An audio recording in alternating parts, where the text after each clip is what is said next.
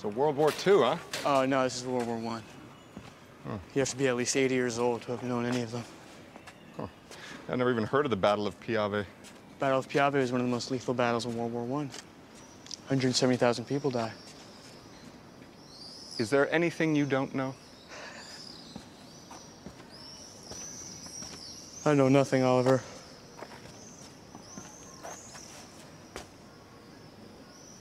Well, you seem to know more than anybody else around here. Well, if you only knew how little I know about the things that matter. What things that matter?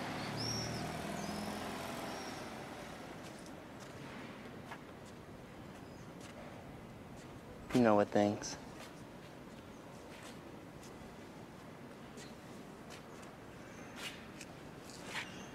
Why are you telling me this? Because I thought you should know. Because you thought I should know? Because I wanted you to know. Because I wanted you to know. Because I wanted you to know.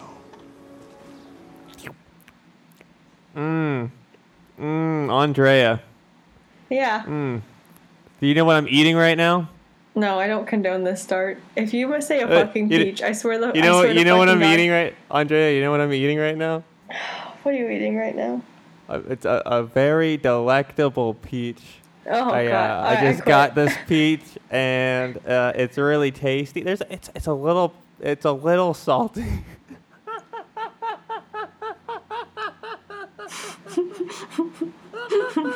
I can't do this. I've never been angrier with you than in this moment. I had to do it. Oh. Maybe if you got something else. No, it's fine. Keep it in. Keep this opening. That's okay. Woo! Welcome back, everyone. Welcome back to Novel Ideas of the Illiterati, where we really enjoy a nice, delectable peach every day. But peaches and cream. Yeah, definitely peaches and cream. Uh-huh. Oh, for fuck's sake. I'm not going to make it through the intro. It's not like our usual ending of the episode. It's gonna just be rough at the beginning and get it all out now. Woo! Get the giggles. Yeah, so welcome back, Novel Ideas of the Illiterati. Your number one source for peaches. and today, because we just enjoy a nice, delicious peach, today we're going to be talking about Call Me By Your Name. And what a story. It was, this book came out in 2007. I unfortunately don't have my internet up right now. Oh, God, who was the guy that wrote it? Andre Aciman. Thank you. Aciman? Aciman. I don't know how to say his name. I don't know how to call him by his name. Oh, nice. Whoa. But you have to call him by your name. I wrote this book. I, Andrea, am responsible for this book. No, if only. And actually, this is Andre's debut novel, which is hard to wrap my head around, a novel this great being your first one. Yeah, that's impressive. And then in 2017, it got turned into a film featuring Timothy Chalamet and Armie Hammer. It's a great coming-of-age story dealing with sexuality and specifically bisexuality and, trying to figure out oneself. Andrea, you know the story better, so if you want to talk on it, go ahead. Well, this story is told through Elio, a 17-year-old living with his family in a small town in Italy. His father's a professor, and every summer they host a student, I think specifically a medical student, who comes to stay, helps the father out with some research, and this year it happens to be a young man named Oliver, who is 24, in college. There is a very early attraction between the two. Well, at least, from Elio's from Elio, at least, because the whole thing is from his point of view. So as the summer progresses, they do get together and eat peaches. Oh my god, why did I... Shut up. We'll talk about the peach when we talk about the peach. All right. So, yeah, they get together, and it's very bittersweet because, you know, Oliver has to leave. They have a beautiful thing, and they get to spend, at the end of Oliver's trip, a couple of nights in Rome, and then he leaves, and there's a very beautiful moment we'll also talk about between Elio and his father, because his father always kind of suspected. And, yeah, in the book, they do meet up again in the future. The movie does not follow through that part of it. But, yeah, it's a great cry if you're feeling like crying. Mm-hmm. Definitely bring you tears. Mm-hmm. Mm-hmm. I really enjoyed the book. This is my first time with both the book and the film. Never really got around to watching the film, and it's not nice to read the book before the film, because there's so much going on in Elio's head, and it's written so fucking well. It's so poetic, and Yeah. it really reminded me of the writing of Lolita, where it's just so poetic and dealing with sexuality the entire time. But luckily this time it's not from the perspective of a fucking creep. So Yes. it's like actually romantic feelings that are justified, and so it was actually nice having to read that. Yeah, you mentioned in the summary that, like, feelings were brought up pretty early, and one of the things in the book, at least, that is completely cut out from the film is that Elio helped choose Oliver to be Yes. the resident. And there's like that whole, like, he basically chose Oliver because, like, he saw his picture and he was already infatuated with him, and basically he hoped something would spark. So straight up from the beginning, before Oliver even appears, Elio has this infatuation with this 24-year-old. I don't know if they're medical students. I think it's just students that are going for their doctorate. Oh, right.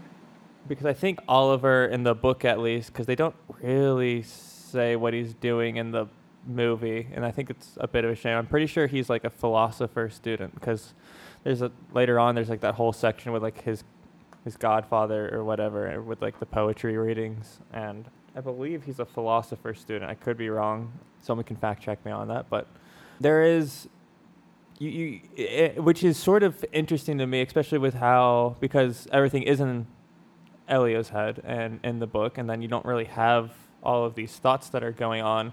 The way it's almost portrayed in the film is, I felt like Elio was the one that was more indifferent in the beginning. Whereas in the book, I felt in the book it's the complete opposite. Like, Elio is wanting to basically be Oliver's translator and show him around and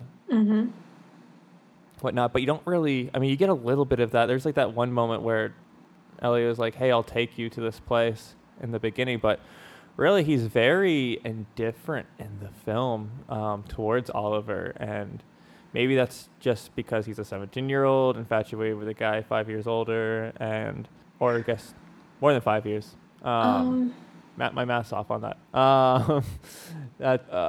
If it's 24, that's 8 years older?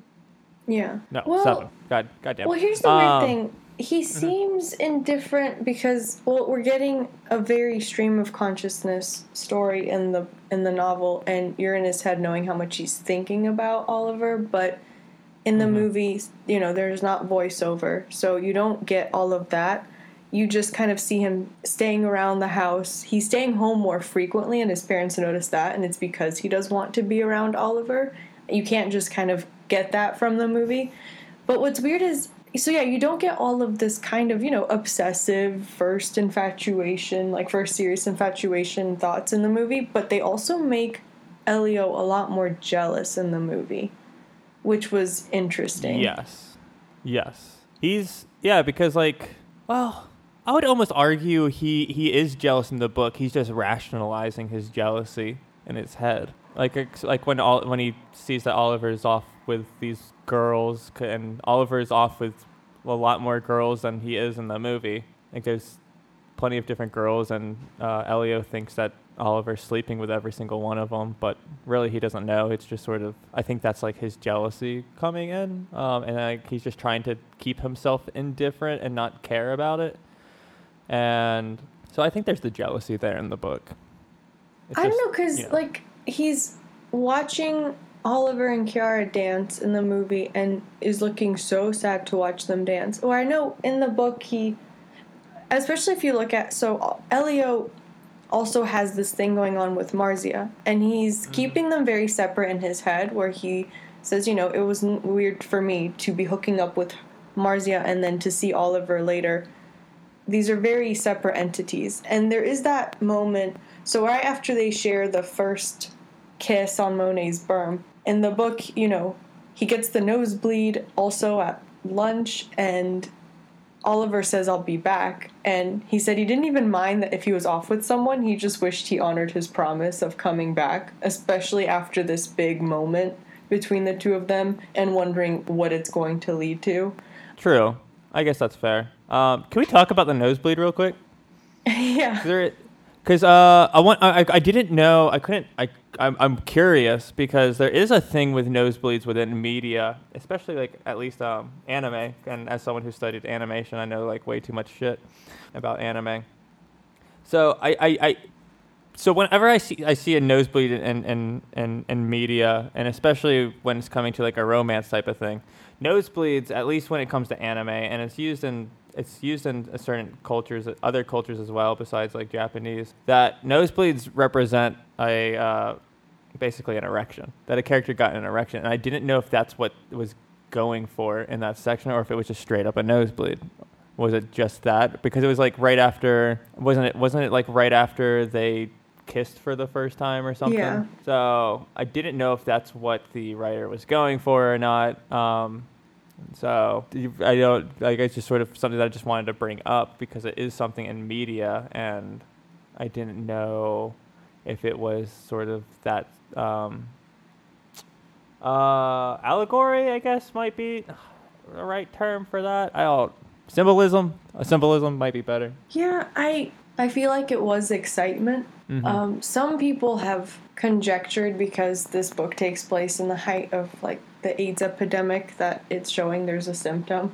Considering we don't get any other symptoms, I'm not sure that's very sensible personally, but the excitement angle makes sense. Right. It's yeah, I don't see, because I don't think they had sex yet. At least I can't remember. I don't think they had sex yet when that happened. No. I thought it was just they kissed, so you can't get fucking AIDS from a kiss. So, yeah, it was just sort of something I just wanted to bring up because it is something within media. I don't know. It's kind of the first time I've seen it in a live action setting, and I was like, or also in a book as well. And I was just like, I think this is what the author's intent was, using this cultural symbolism, but I was unsure. I just wanted to talk about it for a second. Yeah, makes sense. So, one weird thing, and I find it a bit like, I absolutely love the casting. I thought Timothée Chalamet was great. I thought Armie Hammer was great, but I do feel like Armie Hammer is a bit old for the role, and not that it's wrong. It's because it's like, here's like a 31-year-old guy playing a 24-year-old, and like he looks like he's 31. And Armie Hammer already has like, he has a really big build, and it just, to me, he felt so much older than he was supposed to be. But I mean, it's a choice. I mean, it's one of those things.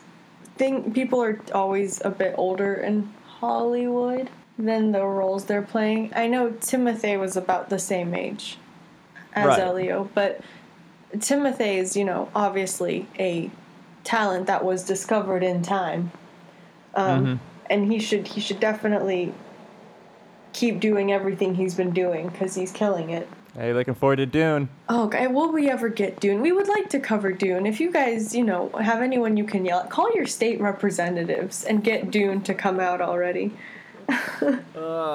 Yeah, everyone, if you could just gather up all your spice together, maybe we can make this film actually happen. Anyways, Dune's coming out in October 1st. Anyways, I know what we're doing in October, but yeah, there's things like that sort of bothered me. Also, the father was obviously an American actor. I know Timothy is as well, but I think he can come off as like a European kid. But the father is American. I don't think he is in the book, and because of like literally everyone's sort of like, the mother, at least in the book, is calling Oliver a cowboy, and in the film they call him a movie star. And it's a bit of an odd choice having an American as the father role. Timothy, like, he has interesting features, and I think he can pull off the European look, and also he pulled off Italian as well. I don't know if he actually really speaks Italian, but it sounded pretty good to me. I'm not an Italian expert, so I could be wrong. But it is an interesting choice choosing the father as an American, because I don't think he was an American in the book. Yeah. I mean, he also kills it, though, and I'm okay with it. Yeah. And also, Elio's mother is a stunning woman.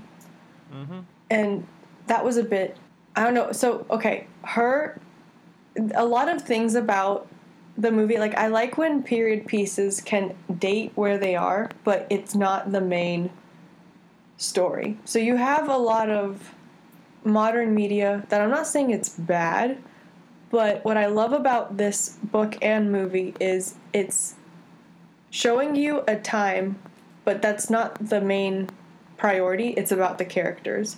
So you can figure out contextually, because of the cuts of the clothes, the music they're playing, when they're all dancing. Cars, yeah. Yeah. You get the sense you're in the 80s, but it's not trying to bank on the nostalgia to make itself good. Yeah, there's too many times where like a film takes place in the past and it like starts off in the year 19 blah blah blah blah blah, and it's like you really don't have to do that.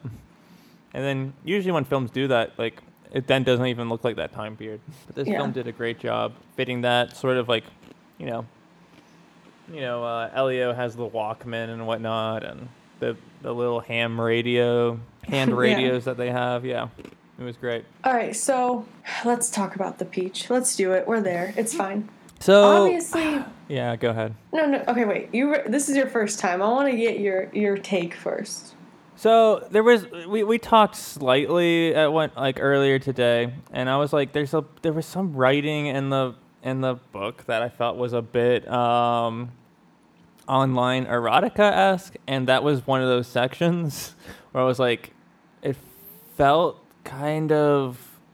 just felt odd to me. Like, I get what the writer was going for, peach is a very obvious symbol, and it's the juices and whatnot, but it's really kind of I don't like, and even in the film, like it came off so weird to me. Like it's like kind of the only time in the book and the film that I felt kind of cringy and a bit. If this happened in real life, this isn't how shit would have played out. Maybe I'm just a prude. I don't really know. I've never, as I'm about to tell everyone, I've never masturbated with a fruit. It's just seemed odd to me. It seemed very like the whole thing is symbolic. I get that, and like especially since like the whole thing is written very poetically. That's like what he was going for, but it comes off so unrealistic, and especially when like so much of it felt very real. It's just like there's this weird section at just it just didn't feel right. Well, all right. My rebuttal, the reason I defend the peach scene a lot, so yes, it is something that is a shocking scene. It might take you out of it, all of that. But where it differs from, and I kind of take offense to online erotica because they're a nice community. Oh no, I've been I'm not saying involved like with them. I'm not saying it's a bad community. I've read plenty of online erotica, and that's the reason why I was like, this feels weird, especially with how very what's the term that I'm going for? It's very like it's written very high literature like throughout it, and then this scene sort of happened, and it felt off. But the to scene me. itself too, there are classical references in it. Like it's a very graphic scene, but told through still somehow the most highbrow lens, and that's one of those things Andre does so well. And all right, so but here's the main reason of why I am so glad it's in here, because you have all of these feelings on Elio's side, and you're having some inclination now by this point that Oliver's interested. But what this scene does is it takes it from more than it's a flirty, horny, young person romance to a deeper understanding of why this relationship is so rare and unique. So Elio from the get-go, he's not a very confident person, is very internally self-deprecating but doesn't say it much. And he's immediately so blown away by Oliver, especially with the Star of David being worn on the outside of the clothes, because he has the same pendant. I know in the movie they make it seem like it was lost, but he always does wear it just under his clothes. And I like that line where, you know, he's explaining it to Oliver and says, my mother always said we were, oh my God, I'm blanking now. I just had it. No, I know what you're saying. It basically, she was like, it wasn't like hidden Jew. It was something. Jews of discretion. There we go. There we go. Okay. Yes. Right. So he's already seeing Oliver as some version of himself that's more confident and more okay with who he is. And I also get the feeling, if he's had thoughts like this, you know, he talks about the boy with the bike, and that being the first experience where this boy touched him on the shoulder and he realized he could be attracted to men, but he's never shared these feelings with anyone. And now, obviously, when the person that's the object of his attraction lives with him, it's, you know, to level 10. And so he's had this moment where he, yes, masturbates with a peach, but then Oliver comes in, and I think the movie kind of didn't do this scene quite right, because in the book, he literally holds Elio back until he eats the entire peach. And it's this in-your-face symbol of, I see you and accept you. And that's ultimately why Elio's so emotional in that moment, because he's never felt that seen or accepted, especially having hidden a part of himself for so long. I get that, but I don't know. Like, it's just the way it's done just seems odd to me. Like, I felt like, I mean, it's the artist's choice, whatever. The artist, I guess, knows what's best for their story, but how it came off to me was an odd way of showing that. Like, there's other ways of doing it, but I get exactly what you're saying, and I get why it's done. It's just still, it comes off. I don't see that happening in real life like that. Like, especially with like I said, like the rest of the book felt very real. That just sort of like it took me out really hard. Like, I don't know. I mean, It just didn't match to me for some reason. yeah, but at the same time, I think a lot of people have certain horny thoughts that they would be completely appalled to say out loud, or even have done some interesting things while masturbate. I mean, people go to the ER with random objects inside of them all the damn time, Michael. People do some weird things. We don't know what everyone gets up to. And I think in the case especially of a 17-year-old boy, weirder stuff has been done. If you guys know about the infamous coconut thread on Reddit, I definitely see the realism of this scene. But also, like, because you have these peaches that are grown on the property, there's this interesting reconciliation of its acceptance of between him and this man who are in a taboo, especially at the time, relationship, but also ties him back to where he's always lived. Like, there's this sort of intersection of all these elements of Elio's life I don't know. I'm fine with it. But were these peaches used for sploosh? Oh my goodness.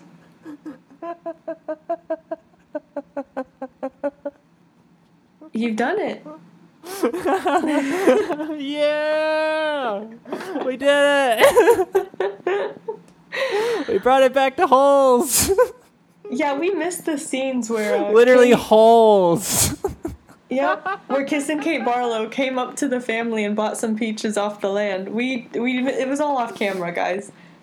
But wait, one more interesting note about the scene though. So at first they weren't sure they were going to do the scene because while again it's an important, notable scene in the book, it's a very awkward scene to do in person, I imagine. And also, both Timothy and Lucas, I'm gonna slaughter the last name, Gaugadano? Luca?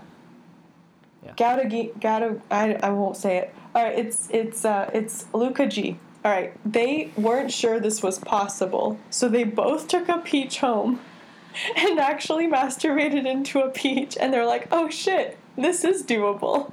So, I just love the fact that they did this homework assignment. I mean, if anyone's seen The Grapefruit Lady online, I mean, masturbating with peaches is possible. You know about The Grapefruit Lady, right? Do I? I don't know. It's like basically, apparently the best way to give a man a blowjob is to cut a hole through a through a grapefruit, and then use that as you're going down on him. Oh my god! Look, it sounds like Cosmopolitan. I'll never forget when I was my first interaction with Cosmopolitan. I was like 12, and magazines would just send you free trials to hook you, and I'm sitting there in our house flicking through it, and they're talking about, sorry guys, we're about to get a little graphic here, but we're already talking about someone masturbating into a peach. I don't know what the fuck you expected from us. But yeah, they're saying like, here's how you give your man a mind-blowing orgasm. You need to put ice on his balls and whiskey in your mouth. It's this like hot and cold thing at the same time. No man I've ever said that passage aloud to has thought that sounded good. Oh, that sounds like it would burn. No. Why is everyone trying so hard? I don't... Goodness, there's better ways to bring a man to an orgasm. All right. Oh, okay. Let's talk about the endings, because that is a very notable divergence. I think I've said the word notable a lot of times, but you said the word peach way more times, so we're okay. Notable peach. I'm going to start a peach company. Anyways, go ahead. I like both endings. I'm going to say that. That's fair. I hate most epilogues that feel the need to be like into the future. I don't mind it in this one because like everything else in this book is well written. And if nothing else, it really just drives that knife in deeper it's like, oh, you thought it was heartbreak for a summer and they're young. No. This still hurts. This shit still hurts 20 years later. Enjoy. Yeah, so for those that don't know, in the book, basically, Elio goes and visits Oliver in the United States. Oliver's married and has kids, and Elio doesn't want to ever meet Oliver's family because he still has deep-rooted feelings for Oliver. So, and then the movie, yeah, go ahead. And then 5 years later after that, Elio's father passes, and Oliver comes back to visit, and yeah, there's also that meeting. And, I mean, I want to get into more details of those, but yeah. And then the movie, obviously, it's just the phone call from Oliver, which does happen in the book. I think a couple of phone calls, and then you have poor Elio looking into a fireplace and crying for the entire, basically end credits. God damn, And if you're not crying, too, you are a stronger person than me. Yeah. And I will agree with you. I like both of them, but for the visual media, I like the way they did it. And the author agrees. The author loved it. Mm-hmm. I thought it was a smart choice not to do an epilogue. You don't want some weird Harry Potter bullshit where it's like, here's everyone 15 years later, your kids are going to Hogwarts type shit. With some weird CG. Right, and like, cause either you basically like, they always try to like do weird makeup, and it looks like like aging makeup looks young on a young person, like Timothy's age. I think he was what, 19, 21. 21. So it looks weird, and then you have to have him try to act older than he's ever actually lived, and it always comes off really awkward. And I like the choice of just having the phone call. Oliver's getting engaged, and it's very heartbreaking.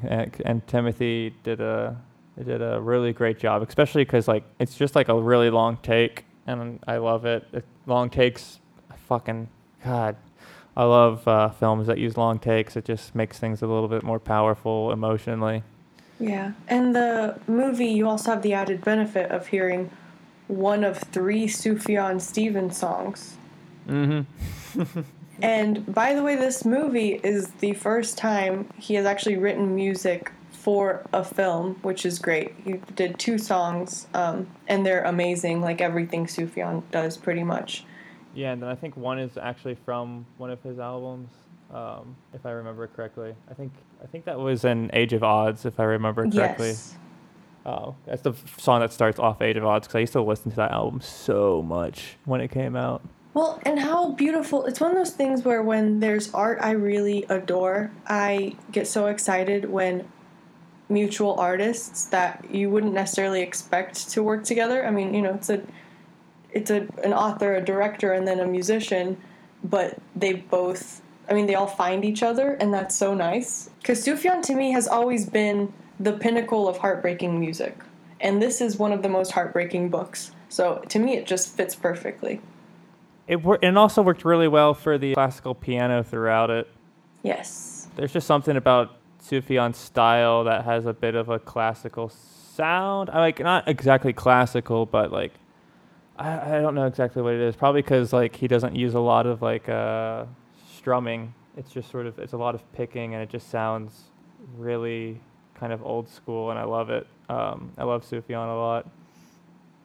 Yeah. But it was I'm completely with you. The music throughout this entire film was wonderful, and there's other choices that I really liked, like when they're out in the city and downtown, and they're talking, and like the cars are going by, and like they have to speak up while they're sitting. I'm like, you don't see that enough in film, where two people are having a conversation and the environment is affecting the way they have to talk, and it just added to the realism, and I thought it was smart to do that, and it worked so well. And when they're walking around the fountain, Oliver's voice is actually quieter as he's moving further from Elio, and then Elio's actually realistically saying things Oliver wouldn't be able to hear that are just for you, the viewer. I love that. That was great. Yes, God, it's like the way, I'm assuming Luca is Italian, and so there's sometimes like I love European directors and their way of doing realism. You don't get a lot of that in the States. But there was one other thing. I had something. So when they go to Rome, like in the book, there's a lot of things that are left out, and it's kind of I think it's a bit of a shame. Like, I really loved the whole poetry session. Oh my gosh, yes. It's so good, because it's like also you have the reading of that guy. I forget what his name is, and I guess he's like Oliver's godfather or something. I don't know if he just said that or if it was like he actually is his godfather. And like, he's reading off this poem that was mentioned to him, and then like also dealing like with his own sexuality and stuff like that. And so you have this you have this tie-in with this young generation of Elio and Oliver, and then you have this older man who at a certain time was dealing with his own sexuality, and I thought it was great, and I think it's a real shame it's left out of the movie. Like, it was honestly one of my favorite parts of the book, just this poetry reading that was going on. So, okay, and I'm glad you bring that up, because there are a lot of references to others' sexuality that I think are showing Elio trying to figure out where his own is fitting in. I mean, you have the gay couple coming from Chicago, and he thinks they're ridiculous. Of course, at the time, he's still kind of grappling with the feelings for Oliver. And what's funny, the author, Andre Aciman, I'm so sorry. I don't know. I've never heard the name said aloud, is one of the two. So he's actually acting in the movie as one of the couple. That's fucking cool. Yeah. But so at least to his father, he's saying they're ridiculous, right? And you have this author, and I too love the whole bit with hanging out with the author and then the family and the other fans going to the restaurant together. And it shows how much this book was written by an art lover for other art lovers, especially not just the references throughout, and like how beautiful was like all of them hanging out, and what a great night it was for Elio to be among other cultured people. And not like his family isn't, but he hasn't, it doesn't seem like he's gone to a lot of events like this, of a reading, and they have these philosophical discussions, basically how people like me thought college was going to be, until I got there. But You should have come to art school. clearly. But yeah, I am kind of sad we missed out on that. What I don't think, the movie already was 2 hours and 13 minutes long, and I'm glad they kind of spent the time between these two characters more than that. Also, they don't go to Rome in the movie, but that's okay, because again, the setting is a very background thing. This isn't one of those movies where it's like, oh, it's in Italy, we're going to show you all these tourist attractions. Like all these movies doing these montages of, oh, we're going to Paris, and you get this aerial shot of Paris and the Eiffel Tower. This isn't what this movie's about. I thought they did go to Rome. Not in the movie. Because they go to see like this waterfall. They seem to be in a more remote... No, because remember, you just reminded me, this was another thing that I thought was a little bit different and differentiated from the book. Was in the book, Oliver's like, hey, having to go to Rome, blah, blah, blah. And then Elio is like, can I come with you, blah, blah. And then his mom asks Elio, oh, where are you guys staying? And they sort of make up a hotel because they're sort of figuring it out as they go. And then Oliver's dad is the one that proposes to get them a hotel and book them. There's this really, and it's the other awkward scene that I felt. It was basically just exposition. It was just straight up exposition. It was Elio's mom and dad just sitting on the benches, just talking with their sunglasses on, being like, oh, Oliver's leaving soon, and he's going to Rome, and I think it'd be a good idea for Elio to go with him. And or maybe it wasn't Rome that they said, but he was saying that he was going somewhere, basically. They went to so I looked it up to make sure it's Bergamo, not Rome. Okay. So yeah, okay, they were going somewhere, but it was just weird exposition, like just this one little scene that I was like, why didn't they just play it how them does it? I think it really works for like the romance angle of Elio and Oliver, and I think also really works with what happens with the father at the end, and I think basically the father picked up on it, and that's the reason why he paid for the hotel and stuff. Well, and all right, so oh man, the father is a great character in both, and Yep. All right, so let's get into it. So okay, that's another weird thing in the movie, because they chose to have Elio call his mother to pick him up, and he's crying in the car. Look, maybe your son's an emotional person, and you're like, he's sad about his friend. I think it makes less sense for him to ask his dad in the movie, do you think mom knows, when I think she would figure it out contextually, because he's very distraught about Oliver leaving. Yes. But either way, so his father, beautiful. I mean, absolutely, that whole speech is fantastic. I'm so glad they kept at least most of it in the movie and didn't change it. Because this is this completely unasked for acceptance, but that Elio still deserves to have from parent figure. And then that was one of those things too. I feel like so much of this movie and book, they're a bit dreamy. And yes, plot events happen, but they kind of happen, and then Elio has all of these thoughts and feelings behind them. So most of the time, you're kind of just in the daydreams he has. Right. But you have this kind of jarring moment. He's on the phone with Oliver, and Oliver says, "You're lucky. My father would have sent me to a correctional facility." And that it's great because it's one of those things that like immediately kind of also jars you, because you're like, oh yeah, we're dealing with stuff in real time. We haven't been too concerned with outside society that much. Right. And it also, I think, shows a bit, especially during that time period, the difference of thinking in different countries. Where in America you have that more conservative and conservativeness when it comes to sexuality, and at that time Europe had it less. Europe's not perfect, but it was a bit more accepting than the United States, especially during that time period. Yeah. And it's beautiful. Not only do you have this speech kind of a father accepting his son's sexuality, but you have this, I think, very important advice of not diminishing your feelings after a heartbreaking incident. Yeah, I love that. And, like, it's a moment of a parent getting very real with their child, where he admits he hasn't had that. And, of course, I think every young person thinks of their parents as very in love. And, obviously, it's a good relationship that his parents have, but it's not, we're, being told it's not to the passionate extreme that Elio and Oliver had.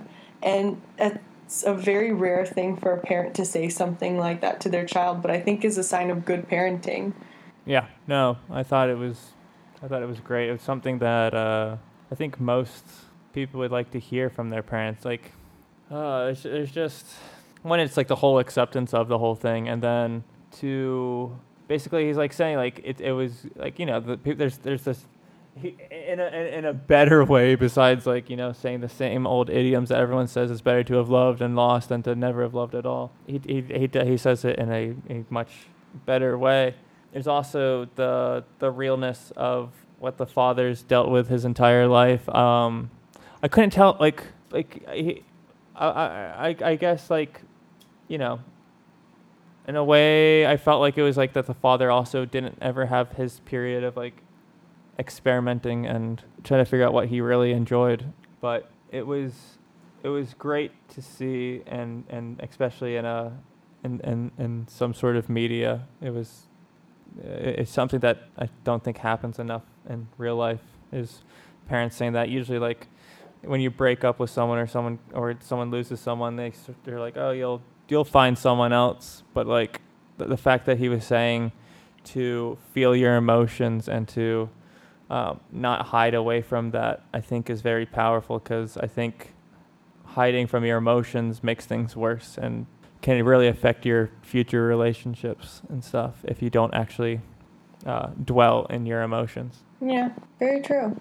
And, so there's another kind of point I wanted to touch upon. Okay, I was getting there and lost my way earlier, talking about the couple from Chicago, and then the author whose reading they go to, who also talks about a sexual experience in Thailand.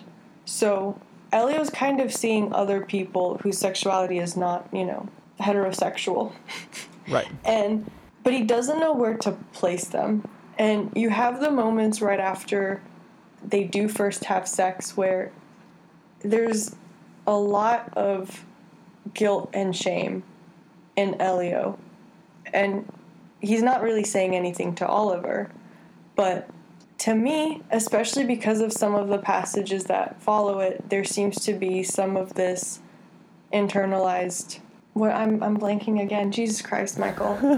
You're good. You got this. I believe in you. It's better to have had these thoughts than to never have had these thoughts. Homophobia. That's what's happening. Okay.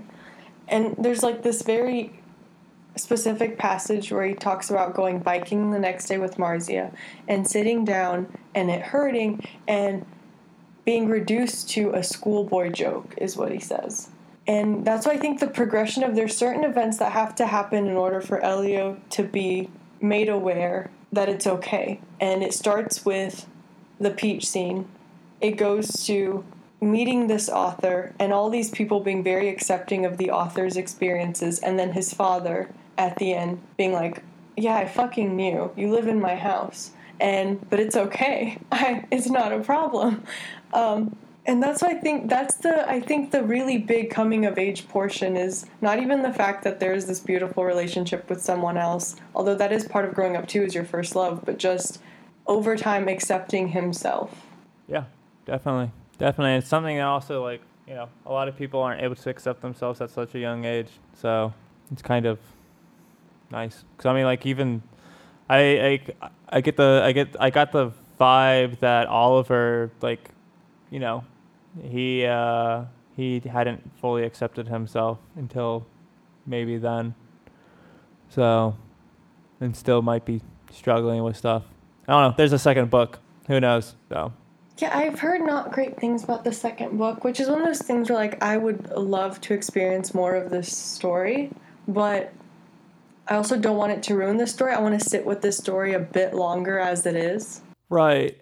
And it's also, it's odd to me that there is a sequel with how much of an epilogue there is to this book. It's kind of like the book already has its sequel through the epilogue. Yeah. I mean, obviously I'm not the author. I don't, like, he came up with something for it, but it is an odd choice to have such a large epilogue and then write a sequel. But I don't know. People can do what they want. Yeah? All right, so passages. If you are here and you don't know this novel, that's okay. But I'm going to now convince you to read it. And there's some moments you don't get in the film that, again, I understand why not. I'm just sad they're not there because I love them so much. And for all my illiterate friends. But, all right, so they're in the bookstore. And Elio's getting Oliver a book. And there's this little paragraph here. The bookseller had ordered 2 copies of Stendhal's Armance, one a paperback edition and the other an expensive hardbound. An impulse made me say I'd take both and put them on my father's bill. I then asked his assistant for a pen, opened up the hardbound edition and wrote, For You in Silence, somewhere in Italy in the mid-'80s. In years to come, if the book was still in his possession, I wanted him to ache. Better yet, I wanted someone to look through his books one day, open up this tiny volume of Armance, and ask, who was in silence somewhere in Italy in the mid-'80s? And then I'd want him to feel something as darting as sorrow and fiercer than regret, maybe even pity for me, because in the bookstore that morning, I'd have taken pity too, if pity was all he had to give. If pity could have made him put an arm around me, and underneath this surge of pity and regret, hovering like a vague, erotic undercurrent that was years in the making, I wanted him to remember the morning on Monet's berm, when I'd kissed him, not the first but the second time, and given him my spit in his mouth because I so desperately wanted his in mine. I mean... Yeah, that's a good passage. It's a great passage. Read this damn book, guys. And alright, so next week, we're doing an education. What? I already got an education. Well, you're gonna get another. And this one's not going to cost you a lot of student loans. What? I don't believe you. Are we going to Europe or something? Oh, goddamn.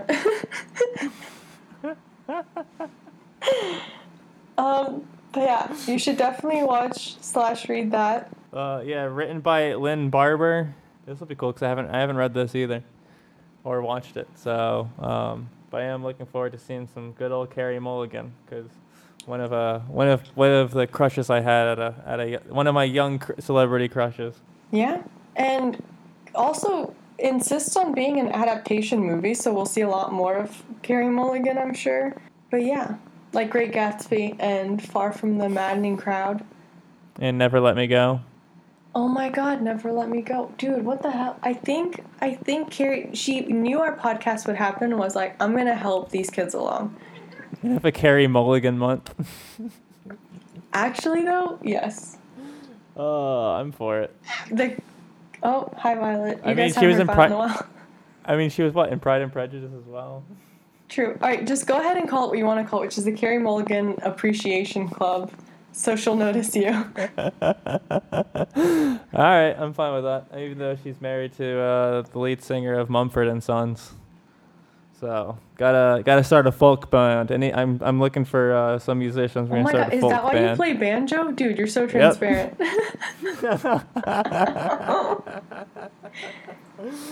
Yep. Also, glad to see you've moved on from Harry Potter actresses. Yeah, things didn't work out. I didn't want to, it was a hard couple months. I didn't really want to talk about it, but things just didn't work out. And I want to blame it on the whole pandemic and Boris and whatnot, but it just didn't work out between us. It's all right. Well, Michael, it is better to have loved and lost. I want the goddamn telling from my father. I want a nice deep talk about embracing my emotions. Well, yeah. Cool. But so with an education, we'll be rounding out coming of age month. Oh God, don't ask me what the theme is next month. I'll tell you next week. Again, I'm not by my planner. I can't just be expected to have my planner on me all the damn time. Yeah, you do you. Cool. Okay, as always, write us an email if you want. It's literaticonfirmed@gmail.com. Tell us how you felt about the peach scene. I want a whole essay. I want to hear your thoughts. I just realized what you need to draw for the social media post. Go ahead, tell me. Just a nice peach. A nice scrumptious peach. Yeah, with cum coming out of it, right? Like that's what I didn't say that. I said a nice peach. I didn't say a dirty, sexy peach. We don't like no loose peaches around here. Mm-hmm.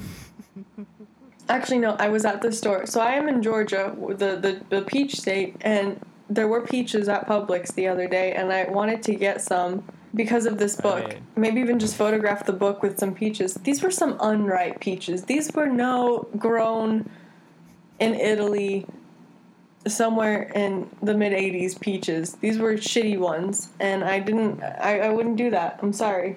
I demand a good peach, damn it. I was expecting you to bring one home and be like, "Hey, Rod, I have something for you to try." Wow. He can't listen to this episode now.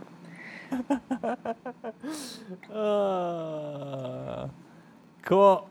Yeah, as always, we make these endings forever. But, yeah, read along, watch along, an education, Lynn Barber. And we'll see y'all next week. Bye. Bye. Nature has cunning ways of finding our weakest spot. Just remember I'm here.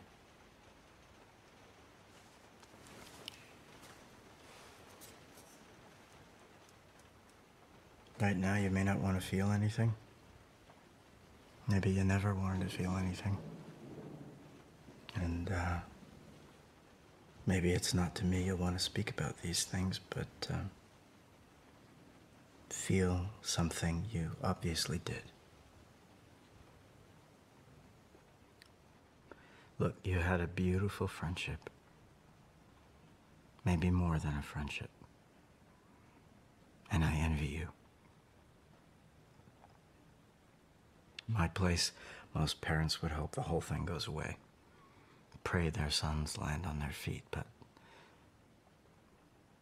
I am not such a parent. We rip out so much of ourselves to be cured of things faster that we go bankrupt by the age of 30 and have less to offer each time we start with someone new. But to make yourself feel nothing so as not to feel anything, what a waste.